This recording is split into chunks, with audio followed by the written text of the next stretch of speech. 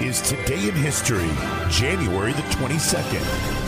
On this day in 1498, during his third voyage to the Western Hemisphere, Christopher Columbus arrived at the present-day island of St. Vincent. Also on this day, back in 1879, Chief Dullknife makes his last fight for freedom. Pursuing American soldiers badly beat Cheyenne's Chief Dullknife and his people as they make a desperate bid for freedom, and in doing so, the soldiers effectively crush the so-called Dullknife outbreak. Also on this day in 1938, Thornton Wilder's play Our Town is performed publicly for the first time in Princeton, New Jersey. And in 1953, Arthur Miller's drama The Crucible, set during the Salem witch trials, opens on Broadway.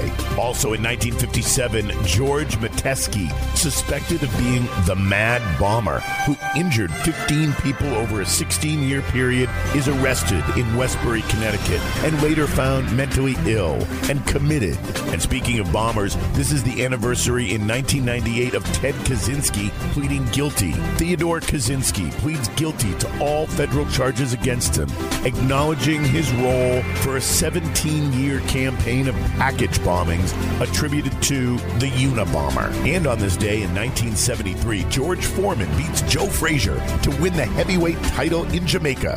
Frazier doesn't know where he is. The fight is over. The fight is over.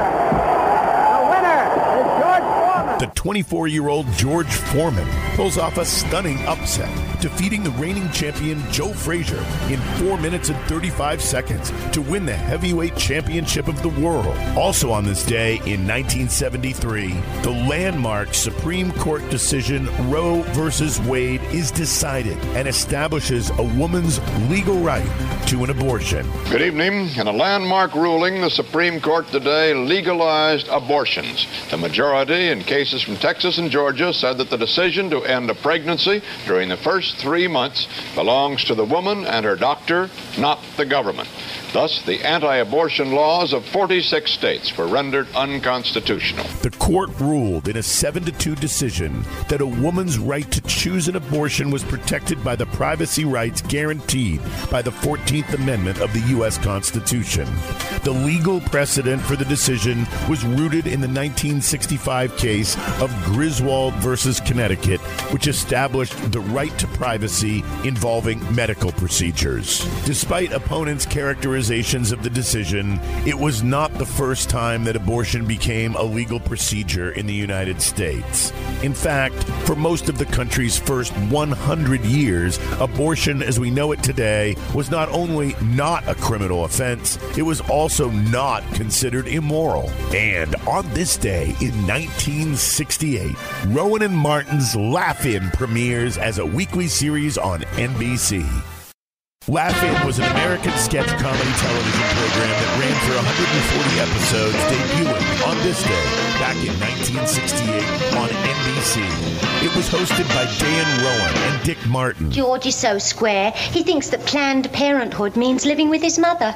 The title of the show was a play on the words love-ins, or be-ins of the 1960s hippie culture, terms that were in turn delivered from sit-ins, common in protests associated with civil rights and anti-war demonstrations of the time. Laugh-In had its roots in the humor of vaudeville and burlesque, but its most direct influences were Olson and Johnson's comedy, the innovative television works of Ernie Kovacs, and the topical satire of That Was the Week That It Was. The show was characterized by rapid-fire series of gags and sketches, many which conveyed sexual innuendo or were politically charged. It's not that Ronald Reagan dislikes education, it's just that he's not fanatic about it. You know, I always say before two people can love each other, they really have to like each other. The co-hosts continued the exasperated straight man Rowan and the dumb guy Martin act, which they had established as nightclub comics. It featured at various times a host of celebrities, including announcer Gary Owens, Goldie Hawn, Artie Johnson, Richard Pryor, Ruth Buzzy, Joanne Worley, Henry Gibson, Lily Tomlin, Dave Madden, and Pigmeat Markham, to name a few.